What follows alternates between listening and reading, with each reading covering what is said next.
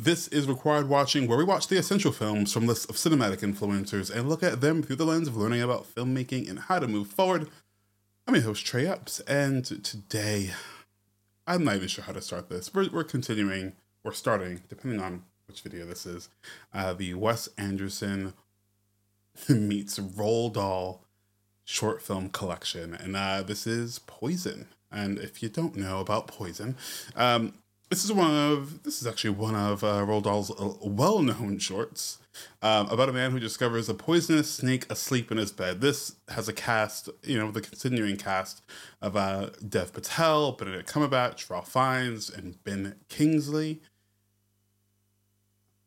Should we get into it? Let's get into it. Okay, so as always, I'll talk to you about the short story, and it may have spoilers if you don't want to know about the short story.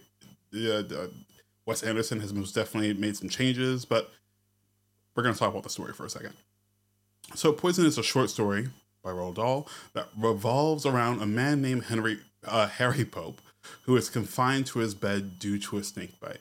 He is visited by a doctor and his friend, and Harry narrates the story, revealing that he is deeply terrified of snakes. As he describes the incident, tension builds, and he believes that he has one of the deadliest snakes in the world, the Black Mamba, hiding somewhere in his room. As the friend and the doctor try to help Harry, their efforts are just increased by his anxiety. After a tense and suspenseful build-up, it is revealed that there was never actually a snake in his room. Harry's fear and paranoia had led him to imagine the presence of a deadly snake, and the bites he had suffered was actually from a harmless snake. The story highlights the power of fear in the human imagination to create an intense and irrational beliefs. It also raises questions about the nature of reality and how our perceptions can be influenced by our emotions and anxieties. Poison serves as a cautionary tale about the consequences of letting fear and paranoia take control of one's thoughts and actions. Yeah. So I watched this film. I watched this one, I think third. So of the four, I watched this one third. And there was actually, again, a few changes. Dev Patel's character is actually narrating it, and of course, it's kind of like these hushed tones. You don't want to wake the snake or spook the snake into attacking. So it almost felt like an ASMR. Like I don't know. Maybe I was just really tired when I watched it, but it just felt like it just made me so tired and so sleepy, and I didn't feel.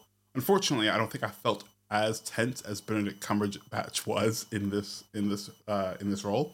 I mean, that's nothing to say of the performances in this. I mean, the performances in all of the shorts were absolutely amazing. Benedict Cumberbatch does a really, really great job of eye acting. He's confined to this bed. And he's so scared and so tense, and it's really, really good. I think as an actor study, truthfully, I think it's worth looking at his performance in anything, to be honest, but specifically this, where he's just using his eyes and his face. Not even his face; it's like his eyes and his eyes are doing all of the work, as his mouth is probably the only other thing that moves for a majority of this film. Now, I thought I would talk about what the deal is with this. Again, keeping these as short as the short film. I wanted to get a little bit of context on Netflix and the Roald Dahl estate. And I wanted to know a little bit more about why. Why would Netflix spend so much money to get this library? Why would they then give it to Wes Anderson? Nothing wrong with that, but why the short films? Like, Netflix doesn't do short films. Here are just some of my thoughts that I wrote down.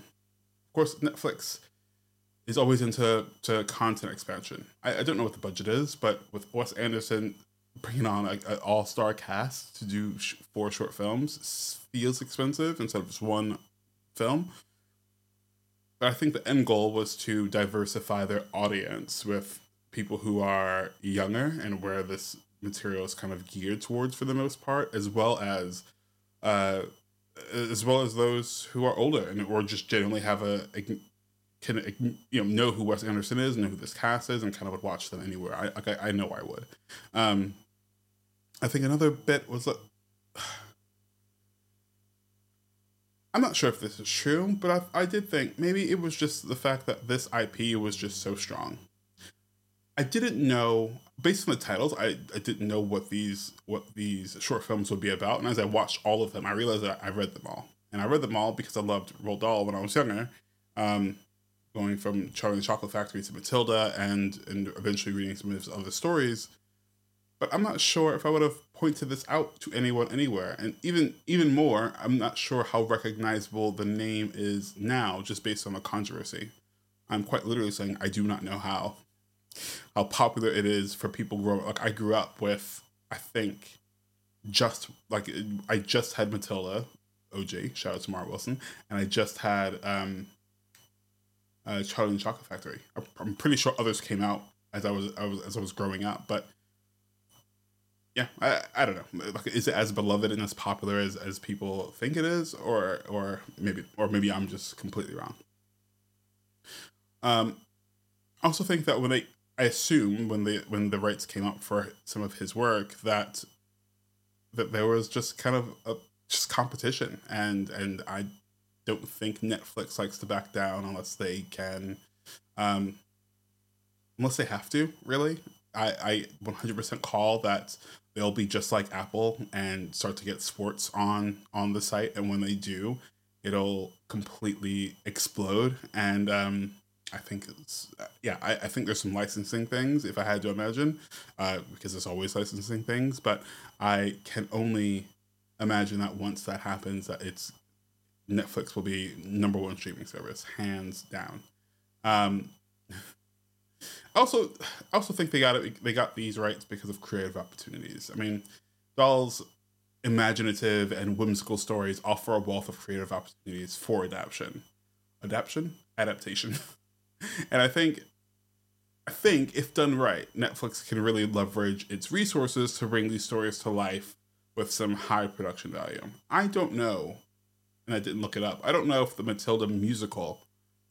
uh, the Matilda musical film, is part of Netflix. I say this because the musical was already out on Broadway and around the world, and those kind of musical adaptations just felt right at the time of when it came out, and of course it was a hit and eventually went to Netflix. But I am curious about how much of a hand they had in that because it was already happening before their involvement. Um, Maybe I'm completely wrong. Um, yeah, I think that's all I had. I was just curious to understand and know what was going on, um, and why Netflix would at all get inside of Roald Dahl's estate. Anyways, until next time, peace.